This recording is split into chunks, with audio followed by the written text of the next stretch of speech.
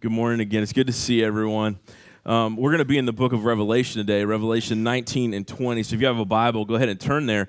In a few seconds, we'll read from it, and it'll be on the screen if you don't have your copy of God's Word here.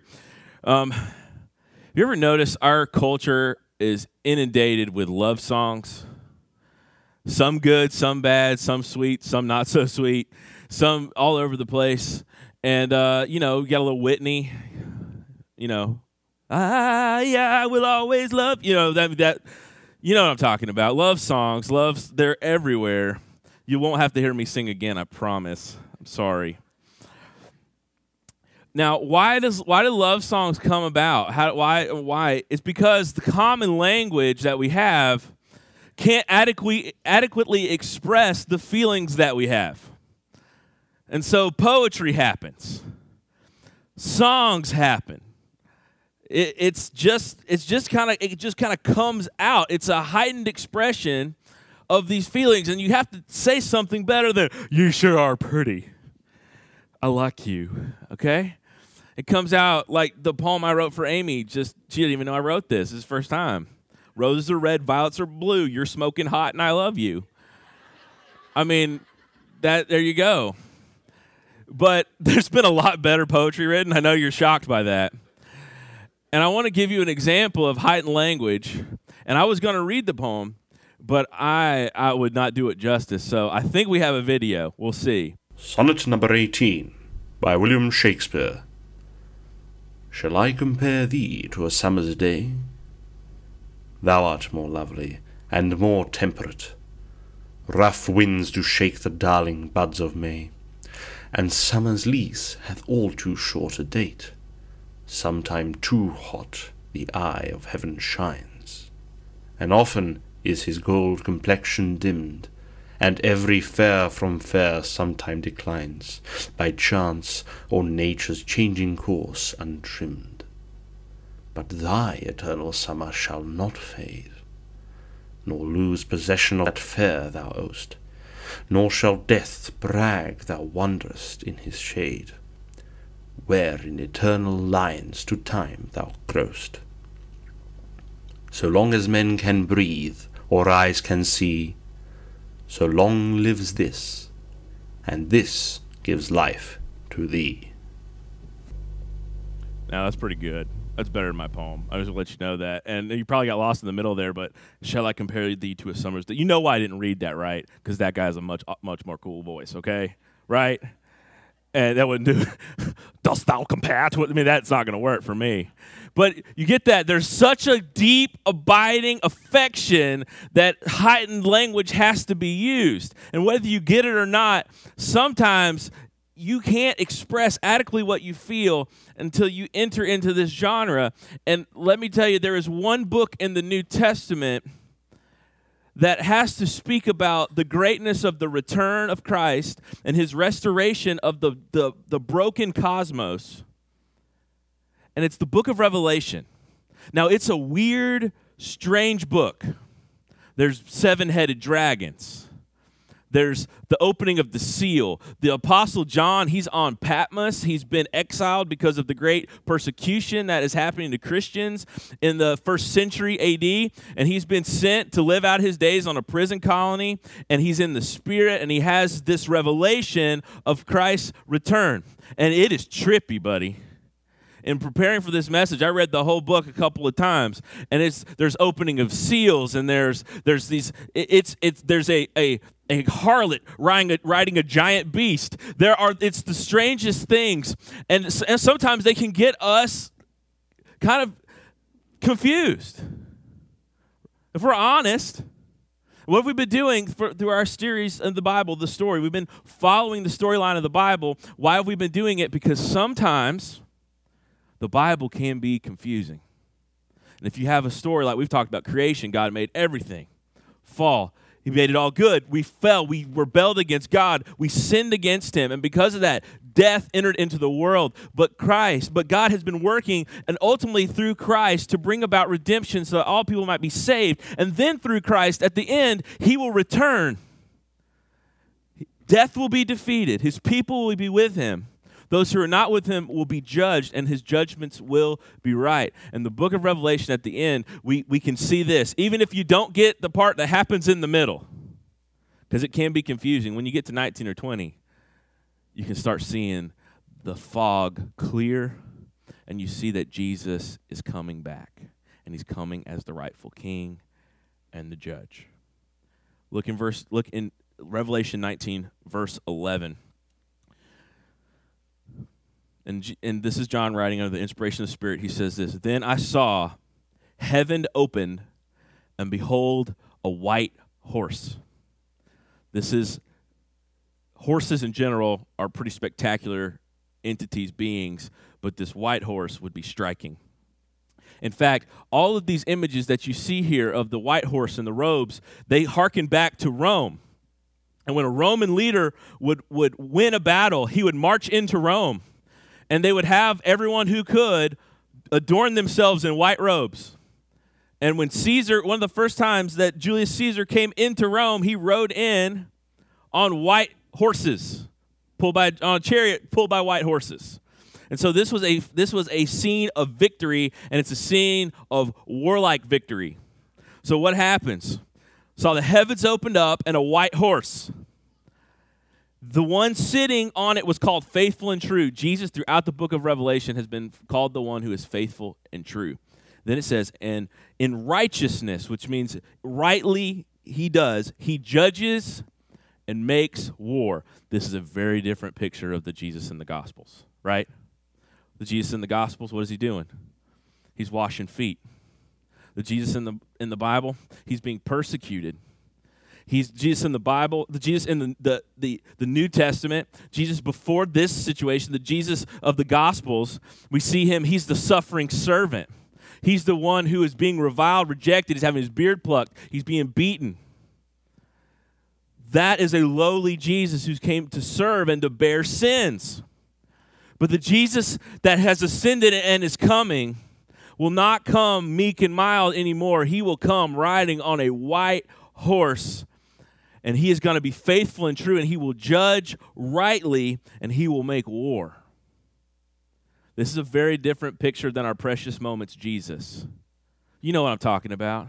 Or the British Jesus of all those TV shows, or the Jesus that is just kind of just aloof. And this Jesus that we see coming in Revelation is one who's going to make things right. Now, I want you to know something. This book is written in heightened language, in poetic language, in apocalyptic language, and in prophetic languages, much like Ezekiel and some of the other books of the Bible. It's written in a way that is supposed to be stark. It's supposed to be a stark picture of what's happening.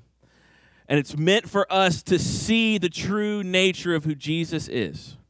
In verse 12, it says this, his eyes are like a flame of fire. You've probably seen eyes like the flame of fire when your mom looked at you when you were doing something wrong. Right? I know that feeling. My mom's a very nice lady, but you do something wrong. When I was a little kid, she'd give you that look, and you like melt immediately, okay? Anybody ever had that? You're like, I don't know what you're talking about. I never got in trouble. Liars. The eyes, his eyes are like flames of fire. It's on purpose. It shows the intensity, but also shows he can look in.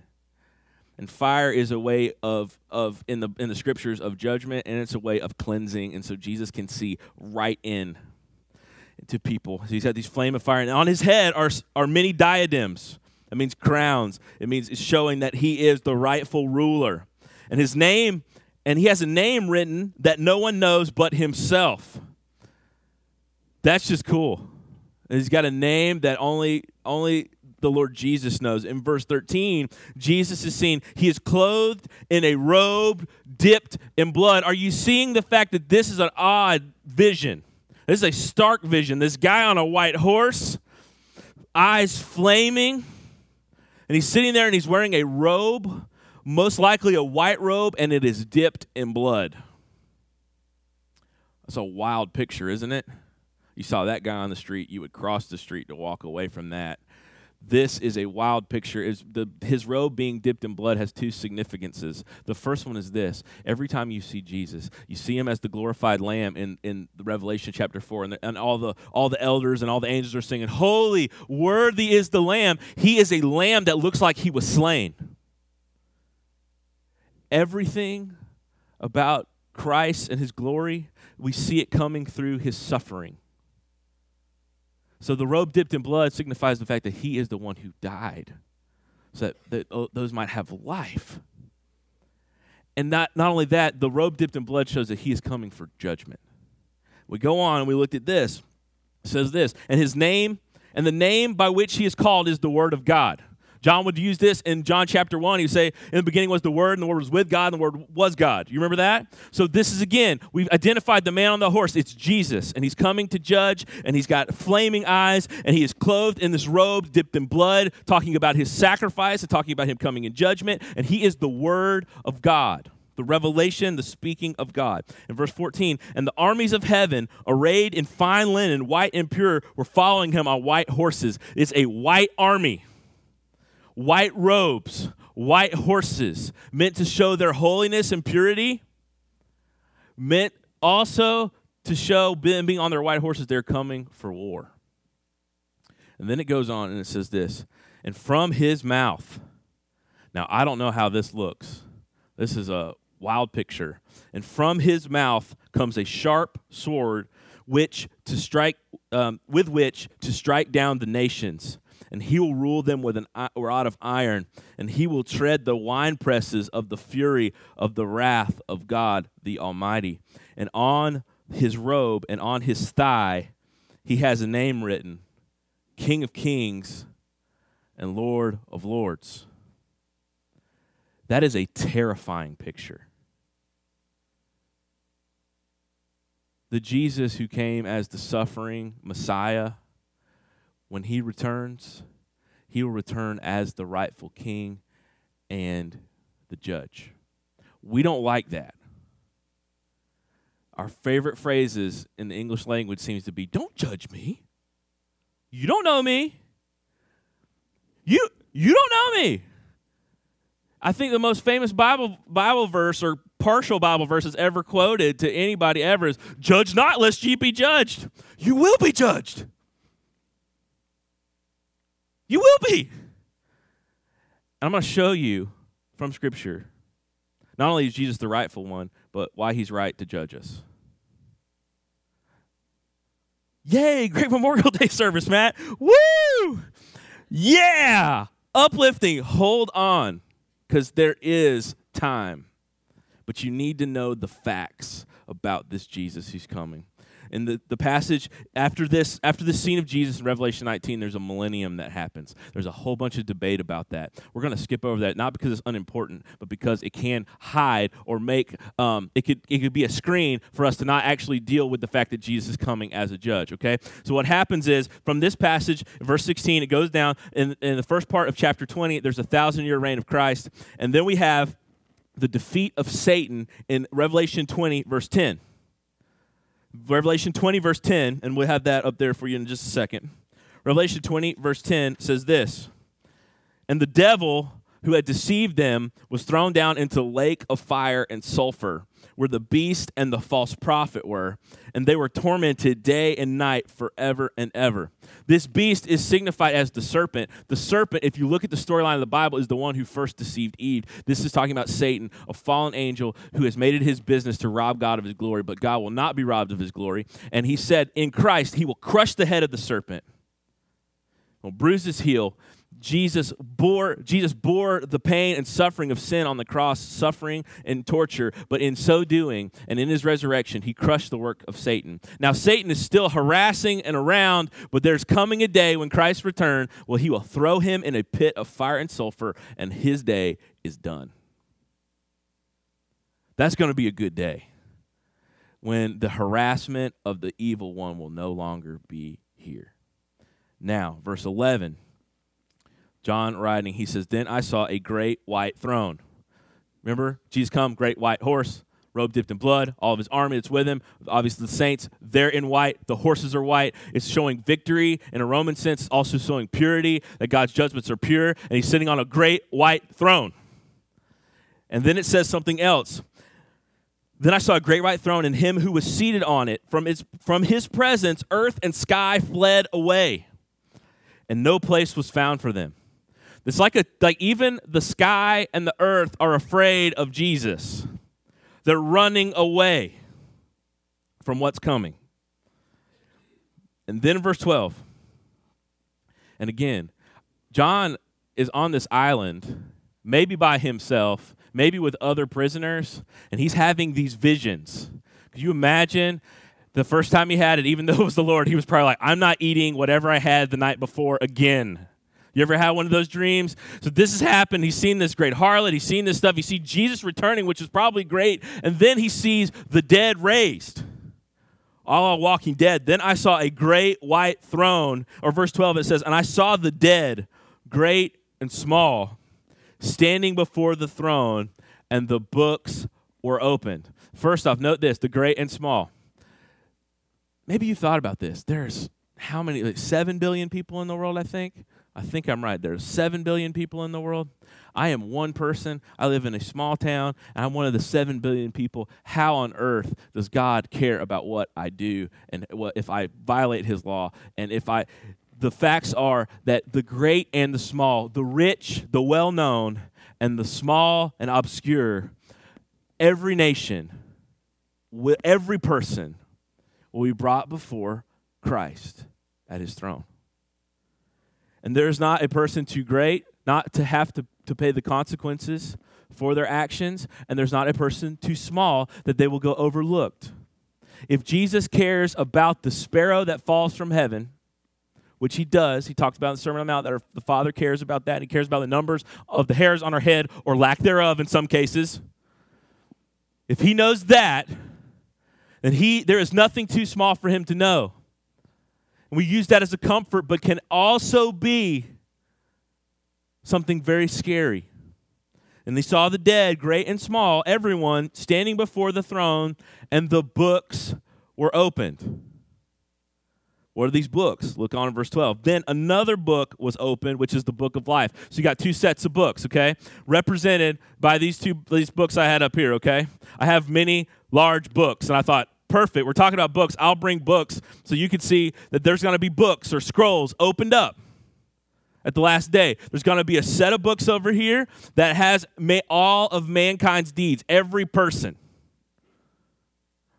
That's a big book. It's heaven, folks. That's how we get a big book. He created the world by saying, let there be. The size of the book is not a big deal. It's going to be there. It's going to have everything, and he's omniscient, he's all-knowing, he's all-powerful, and he knows. He's great and small. He knows what we've done. He knows our lives. He knows what's going on. He knows every little detail. He knows our lies. He knows the truths we tell. He knows it all, and great and small we will stand, and they're in books. Jesus would say a very scary couple of words in Luke 12, 2-3. Jesus said that nothing is covered up in the last day. Nothing is covered up that will not be revealed. Nothing. You know what that means? There's not anything that will be hidden. Jesus says in Luke 12, nothing is covered up that will not be revealed, or hidden that will not be known. Therefore, this is so frightening. Therefore, whatever you have said in the dark shall be heard in the light, and what you have whispered in private rooms will be proclaimed from the housetops. These books got the info. They're going to be proclaimed, and so what happens? And the dead were judged by what was written in the books according to what they had done. That is really important. If you have your own Bible or if you got an app, highlight this, okay? The dead were judged by what was written in the books according to what they had done. Why are they judged? Because of what they had done. Okay? Follow me. Verse 13, and the sea gave up their dead who were in it. I told this story last week. It bears telling again. One of my seminary professor, or the president of our seminary, his son was looking up on the internet two things: helicopter interiors and shark attacks. And this was very odd to my seminary, or to the president of my seminary. So we asked the son, why are you looking up helicopter interiors and shark attacks? And apparently it had to do with a question about the last day and the resurrection. which is wild. And that's only a seminary professor's kid or a pastor's kid would be thinking about that. And he said this: if I die in a helicopter crash over the ocean and were to be eaten by a shark, would I be raised on the last day? And how would that happen? I don't know, first off. But this says even the sea will give up their dead. The sea is a mysterious place. If you go to some of the deepest points in the sea, you will see animals that boggle the mind, animals that can't see, or animals that emit some kind of fluorescent light so they can't see and hunt. In some of the deepest, darkest places in the world, you get this? There's no place you can hide from God. None. The sea will give up their dead who are in it. And death and Hades is two-way talking about death. We talked about this last week. They gave up their dead who were in them, and they were judged. Death is judged. I mean, we're not talking like Grim Reaper-looking death, okay? Like, we're not Looney Tunes in it here, okay? But the very concept of death is judged. Then what happens? Each one of them, according to what they had done. So the people who were right, they have been judged. In verse 14, it says, death and Hades were thrown into the fire, and this is the second death, the lake of fire. And if anyone's name was not found written in the book of life, he was thrown into the lake of fire. Okay, at this point, there's a ton of things swirling around. What are these two books, or these two sets of books? We got the book of life, and we got this book that has all the deeds. We got this lake of fire. It's called the second death. It's going to be eternal. It's for death. It's for everybody to be there whose name is not written in the book of life. How can we make sense of this? First off, I want you to know this. Jesus is coming. When he does, death will be defeated. When he's coming, his people will rise and be with him. No matter if you're dead, no matter where you are, there's nothing that can keep his people from him. However, I want you to know this. When he comes, he will be the rightful king. Every knee will bow and every tongue will confess that he is Lord. And when that confession is not just a submission that is angry anymore, or a submission that is done with teeth gritted, it is a submission that is, you're right. Why? The first sets of books, which are represented by these books right here, they contain all of the deeds that any of us, whether great or small, whether well-known or not so well-known, have ever done. You are not judged by the fact that all of us, because of our first parents, are bent towards sin and we have a sin nature. You're not judged by that. Do you know what you're judged by? What you've done. What you've done. How many of us like to blame somebody else for what's going on in our lives? I like to. Well, the reason I failed that test was because the teacher did not give an adequate study guide. I would rail against this. Then there was stuff on that test that should not have been there, and it's their fault. Why were you, this happened to me several times. Matt, why were you going 95 through Atlanta? Well, the other traffic was going. I was just trying to keep pace with the other cars. Well, I had this perfect incident that shows this very clearly, that we are accountable for what we do. When I was in seminary, there was a book this thick that was our style guide for how you had to write papers. Yeah, it was fun, okay? And your paper had to match this style guide in the footnotes and in the margins and in everything. And if it did not, they were to give you points off of your paper. I had been through half my seminary career, and nobody had ever gone like, your margins are bad. You know why? Because the people weren't jerks. But I ran into a jerk. I know, even at seminary, there are jerks. And this one jerk, I got my paper back, and it was a good paper, but your margins were awful. You get a C. And I was like, dude, I was mad. I wanted to murder him dead. And then I started looking at it. And I was like thinking, I'm going to go to the dean of students, and this is ridiculous, and da-da-da. And I got the manual out, and I was getting all my stuff together, because it was going to be like one of those like law scenes where I was like, you can't handle the truth. I mean, we were going to have it out, okay? And then I started looking, and he was right about the margins. And he was right about the footnotes. And he was right about the indentions. So you know what I had? No grounds to stand on except for, that's just stupid. When our deeds, the secret, and the ones that are known, made known, projected, shouted from the rooftops, that's not a stretch. Why? Jesus said he would. If your deepest, darkest secrets in your life, the things you've done good and the things you have done bad, were displayed on this screen today, could you stand here or sit here in this, or would you shrink out because of shame? I know I would shrink out because of shame. We can blame other people all we want to, but in the last day, the one who has everything known and written, the great beyond intelligence of God, there's these books that are opened, and the deeds will be, both good and bad, will be made known, and the judgment at this point will be sure. Why are the people judged? According to what they have done. The Bible is very clear. All of us have sinned and fallen short of the glory of God, not of other people, but of God.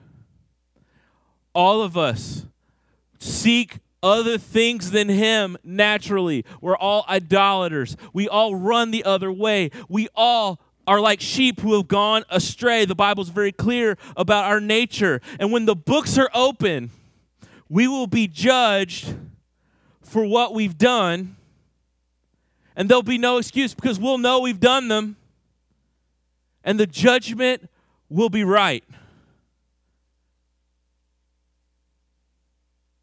Did you break the law? Were you speeding?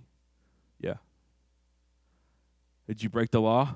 Did you lust? Yes. Did you break the law? Did you hate someone in your heart? Did you call your brother a fool? You're guilty of murder. Are you guilty? And the answer will be, there will be no way we can get out of it. There will be no amount of they made me do this or this made me do that. You're not judged by your nature or your inclination. You're judged by what you've done.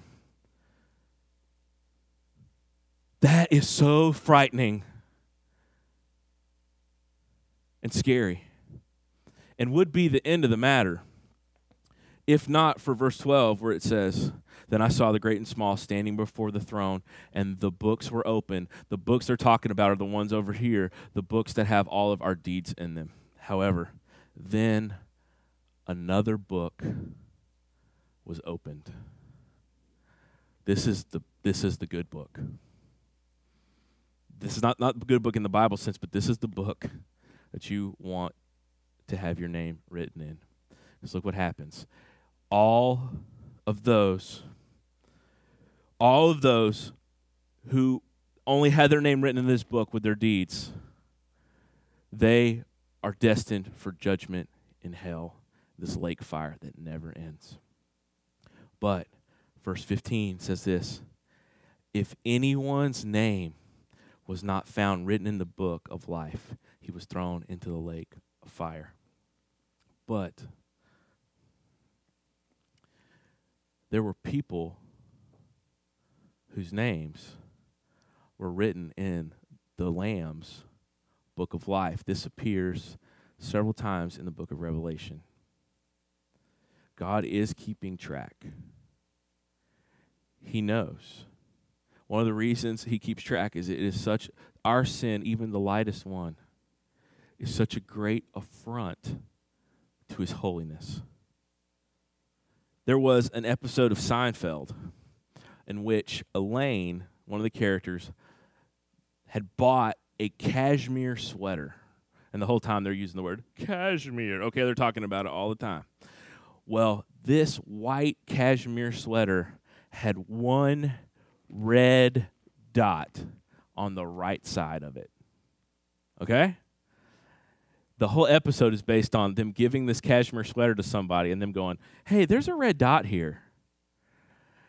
And it happens over and over and over again. And you think about, oh, if I had a couple $100 cashmere sweater, I wouldn't mind if it had a red dot. But think about this. How much does that red dot stick out against the backdrop of holiness, against a backdrop that's completely white? Why do you think they put diamonds against a black backdrop? It's to show what it is, a one stain against the holiness of who God is. And you look in the Bible, he is holy, holy, holy, set apart, set apart, set apart.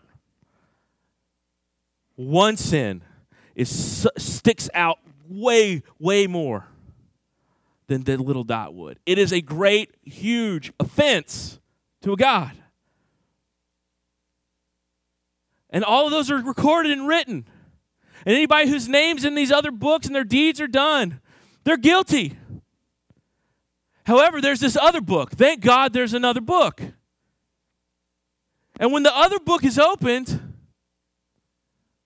if your name is in the book of life, you will not go to the second death.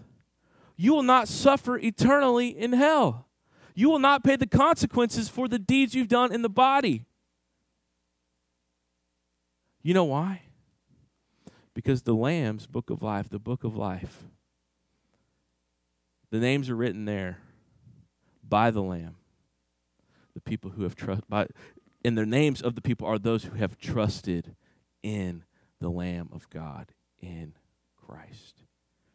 You are either you're going to pay for your sins, or Jesus is going to pay for your sins, and you're going to trust that, and he's going to transfer your ledger to his. The deeds are there. Who could justify themselves?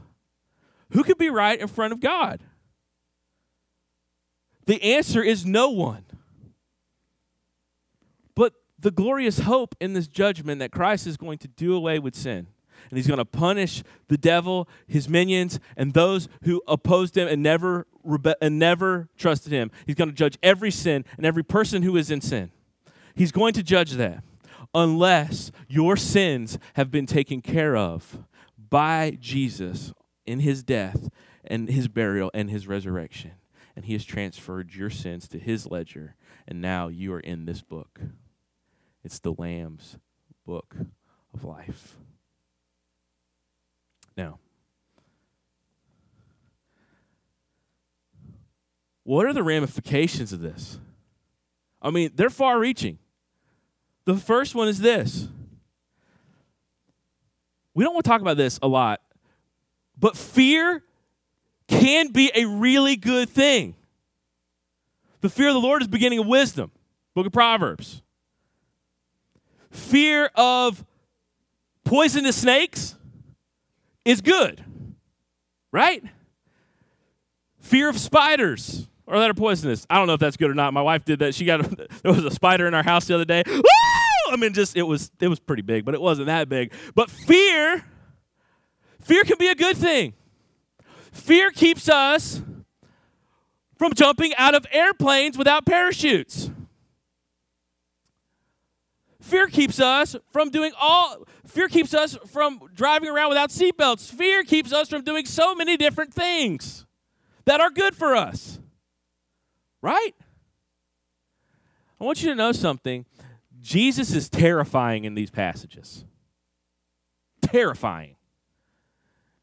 He's in white. He's got this robe dipped in blood coming out of his mouth as a two-edged sword. His eyes are like flames of fire, and he's coming to trample out the wrath of God. And he shows up, and then every one of our deeds is exposed, and every deed will be punished. That is totally terrifying, and it should be. It should be absolutely terrifying. So today, if you are here, you need to embrace the fear, especially those who are far away from Christ. His judgment is coming. It will be sure. It will be what you deserve. Not more, not less. It will be exactly what you deserve. And an offense against the holy God merits an eternal destruction. And that fear should drive you to despair, and then despair gives way to hope. Do you know how this book ends? It ends with the author saying, "Come, come, come." See, it's not too late. It's not too late. You're hearing the word of God. You're hearing about your great sin, and you see that there is a great need, and that if you're lame and you're judged by your deeds, you are in trouble. But there's this other book, thanks be to God, that he cracks open, and those people are just as guilty, but what happened is their sin has not been paid for by themselves. Their sin has been paid for by Jesus, and they've been transferred into the book of life, and because they're in the book of life, they have life. And here's the thing. It doesn't matter where you are, how far out you are, how much in sin you've ever been. Here's the good news. Right now, you can come. Ollie Oxenfree, come on home. Come.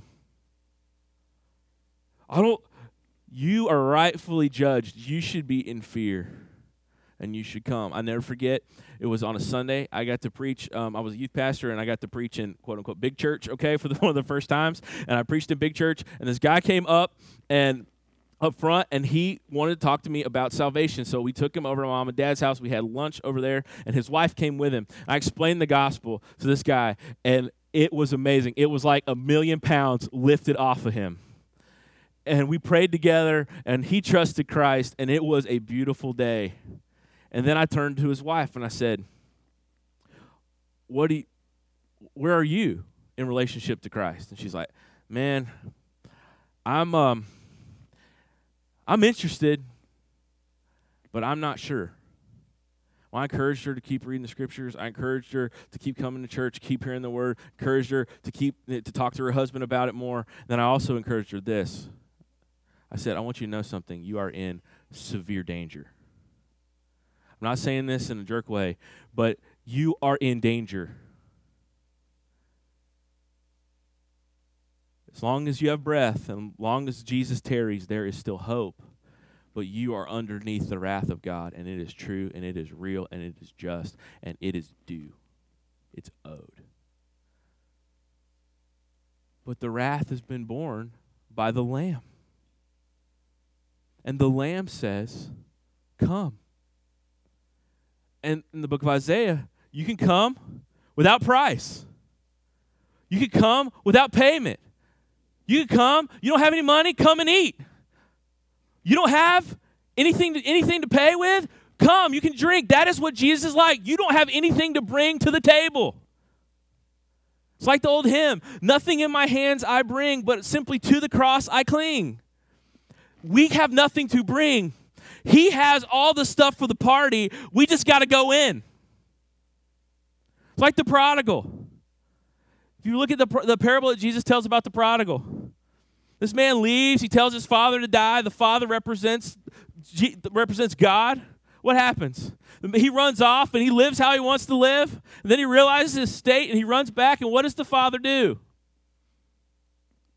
He says, I'll take you back. You can live in the servants' quarters. No, the dude becomes undignified. He girds up his skirt thing he was wearing, and he takes off and hugs the boy and says, it's time to party. The judgment is real, but the grace is evident. And there is a time when it will be too late. I don't know when that is. You don't either. He's coming. We don't know when, but he certainly is coming. He's going to judge. He will be right. You will be wrong. He is coming. But there is a day for you to come, and it's today. The second thing I want you to know that we can see out of this is there is motivation here. You ever get that time in your life where you're not feeling very motivated, except for to eat chips and watch TV? You ever been there? You just feel like you wake up and you're like, it ain't happening today. It's sweatpants, and if it gets too hot, it might be underwear, okay? I mean, that was maybe a little too self-reflective there or something. I don't know. It's coming that like, I have no motivation. Well, truth is a great motivator. Guilt's a poor one. It is a motivator, but it is a poor one. But truth is a great motivator. And the facts of Christ's coming, the facts of his return, the facts of his rightful judgment, the facts of our sin, the fact of that we can come, the facts of this of all of this story that we've been talking about of the Bible, creation, fall, redemption, restoration in Christ, in light of that, it gives us motivation. And the motivation we have first is to share Christ, because there is a judgment coming. And how much do you have to hate someone not to want to warn them of the danger that is coming? And so we should warn. Now, I'm not advocating us going on the street corner with bullhorns and angry signs, okay? Because that's how some people believe you tell this story, but it is not. It comes through sacrifice and love and continually preaching the gospel. It doesn't come in any other way. So share this. This is true. If it's true, God put a real smell of hell and fire and brimstone in our nostrils so that we know that those around us are perishing and that they need this good news, that their deeds are damning.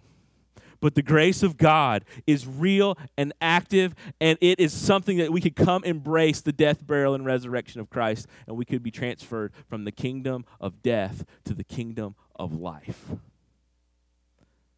And we should share that everywhere. And then finally, this is the last point, and it just makes this all worthwhile. Do you notice there is a sense of ought about justice in us? We see injustice everywhere. Let's look at both political parties and the injustices that they see, okay? On the right, you have this idea that refugees, they should not get the same benefits as American citizens. And there's outrage and there's anger about that. On the left side, it's people shouldn't have money, that much more money than the rest, and they're outraged about this. So there is a sense on both ends, both on the right and on the left, that we're getting hosed and we need justice. We all want that. Not just in these political realms, but in other things. We've been wronged. We got to have justice now. That guy, he cut down a tree that was on my property line. Justice. First off, just pump the brakes a little bit. You don't want justice now. Because, especially in the sense between you and God, because unless you're in Christ, justice is bad news. On the other hand, the idea that the ought and the want for us to seek justice points to the fact that we all do want God to judge sin. We just don't want him to judge our own. And when we embrace the fact that we can be in Christ, that we are condemned, and that we only hope we have is in him, it changes the game. And we do want to see justice, but we understand it in the right regards and realms, and we see it as something natural, something we can speak to anybody, anywhere, because everybody has the sense of injustice, but they don't understand how justice can certainly be served.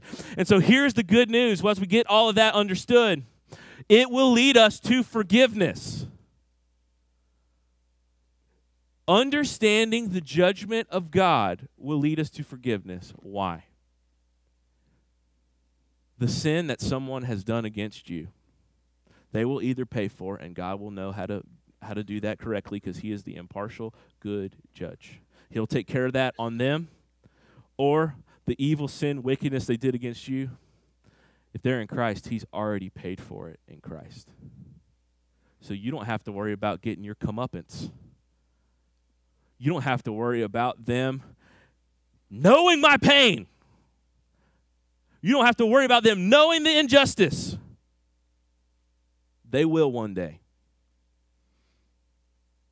It'll either be visited on their head for their deeds done, or what we pray for, what we hope for, what we long for, because we're all in the stage condemned, but we've been transferred from the kingdom of darkness and death and eternal hell to the kingdom of light by the great Son of God. What we want everyone everywhere is to have all of their deeds covered and paid for by the Son Jesus. So when someone does us wrong, our natural inclination is what? You hit me, I hit you back. But not just hit you back, I want to hit you back with brass knuckles, okay? That's why the eye for an eye thing first even came in. We want justice to be served. It's something right and ought in us. We know that to be true. But when we come to Christ and we trust by faith that any injustice that was done to us, it will be paid for one day, that will open up the door for forgiveness. You don't believe me? Jesus on the cross, the greatest injustice of all time, what does he say? Father, forgive them. They know not what they do. Stephen, the martyr of the church we looked at, he preaches Jesus. All he does is preach to them. Tells them about Christ. Tells them about their sin. Tell them about what he done. You know what they decide to do? We don't like that guy's words. Let's kill him. So they kill him, and as they're killing him by throwing rocks at him and bludgeoning him to death, what does he say? Father, forgive them. Don't hold this against them because they don't understand what they're doing. You can't forgive. Ultimately, if you think you still have to, that sin still has to be paid for. You have to trust God's good judgment. Either it was paid for by Christ or they will pay for it one day. And you don't trust your vengeance, but who do you trust? The one who is right and good. We can forgive. One of the things that can derail a life, a church, a body of believers is unforgiveness. I've seen it personally in my own life and some unforgiveness I've harbored that God has had to work and chisel out in me. I've seen it in churches, unfortunately. And unforgiveness can be a cancer that eats us away. We need to be about sharing the gospel because judgment is coming. But we also need to be about forgiving one another as Christ has forgiven us. Because in so doing, we show the greatness of Christ's forgiveness that we are owed everlasting punishment, but we get, because of Christ and his grace, everlasting life. So on this Memorial Day, this weekend, you might need to make a phone call of forgiveness. You might need to first off go into a prayer closet and pray and seek God and say, God, help me to forgive. I want to take this day and you want to pray because Memorial Day is a sign we remember those who have passed on. We want to pray and plead with God to save those who are around us that we know who need the gospel because judgment is coming before they pass from this life to the next. So this is a call to pray. It's a call to forgive. It's a call to share. And it's a call to trust. Do this, my son, all the time. We were up at the playground the other day, and it had rained. And for some reason, Judson does not like to get wet or muddy. He's a little boy. I don't understand it. And his mom's always telling him, go get muddy. I'm like, you're an awesome mom. Yeah, go get muddy. He's like, I don't want to. So he climbs up. We're over here at the Hartsfield Park. He climbs up, and he gets on the green slide, and he starts to go down, and he realizes it's, like, super wet. And he's like, oh, I don't want to go down the slide. But then he's caught in this conundrum, okay? There's this long ladder, and he's still not good at the backing down a ladder thing. And he's like, I'm going to fall off the ladder. And then the other way is like certain, wetness, okay?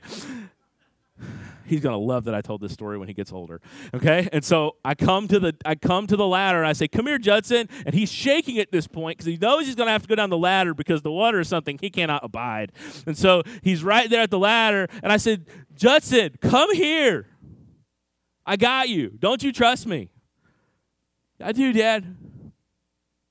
And he just jumped off, and I caught him. It would have been really bad if I had not, but I did. It really would have been. And I caught him, and I put him down, and he just ran off on his way. And it just made me think about that. Do we trust that God's going to get it right, that he's going to judge rightly, that he's going to do right by us, that he is going to do right? He's going to judge according to the sins, and not other than that. He is going to do right by us.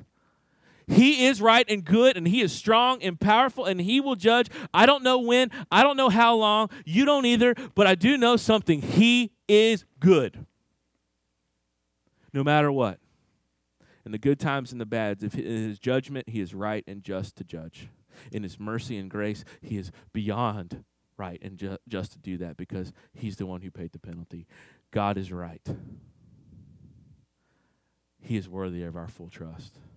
Trust enough to forgive. Trust enough to share Christ. Trust enough to come to him, forsaking other things. He is trustworthy. Let's pray. God, thank you for this time. Thank you for your goodness in Christ. Thank you for all that you have done for us. And we pray that we would we would know the fear of the Lord, which leads to wisdom, that we would share Christ, and we would forgive because Christ has forgiven us. We pray in the strongest name, the name above every name, the name that when you come, every knee will bow and every tongue will confess. In the name of Jesus we pray. Amen. We asked this time that our deacons would come down forward, and we are going to this time, and if our elders in the building come on up, we're going to pass out our offering baskets, and as well as we're doing that, we'd like to recognize a couple of graduates. So, we got you both here. Cool. Christina Coker, if you come up, and Stephanie Tackett, if you would come up here, please. We would like to do a couple of things. These ladies have graduated from Trousdale High School. Yeah. There you go. Come on up here. We have gifts for you, and we're going to pass these around. And we're going to ask as a church body, what are your plans? What are you going to do after? Cool. She's going to TCAT. She's going to be a nurse. This is Christina. She's going to be a nurse. All right. What you got going on, Stephanie? Awesome. Lipscomb University, major biology, doctor stuff, it sounds like. Biology, maybe? I don't know. Put you on the spot in front of everyone. Good job, Matt. So on the behalf of the elder team and the whole church here, we want to congratulate you ladies on a job well done graduating, and we wish you the best for your future. And we're going to have Tom actually voice a word of prayer for you, and then Kevin's going to give us some announcements. Join me in prayer. God, I pray that you would open doors for them, give them the minds that they need to approach school and approach life, and that you would use this season to hone them and to make them into the tools that you see fit for, and put them in the situations that you can use them in. And God, just pray that you would make their eyes open to the good works that you put before them, and just pray again that you would lift these two girls up and take care of them here as they pursue these next steps in this very important time of life. In the name of Christ we pray.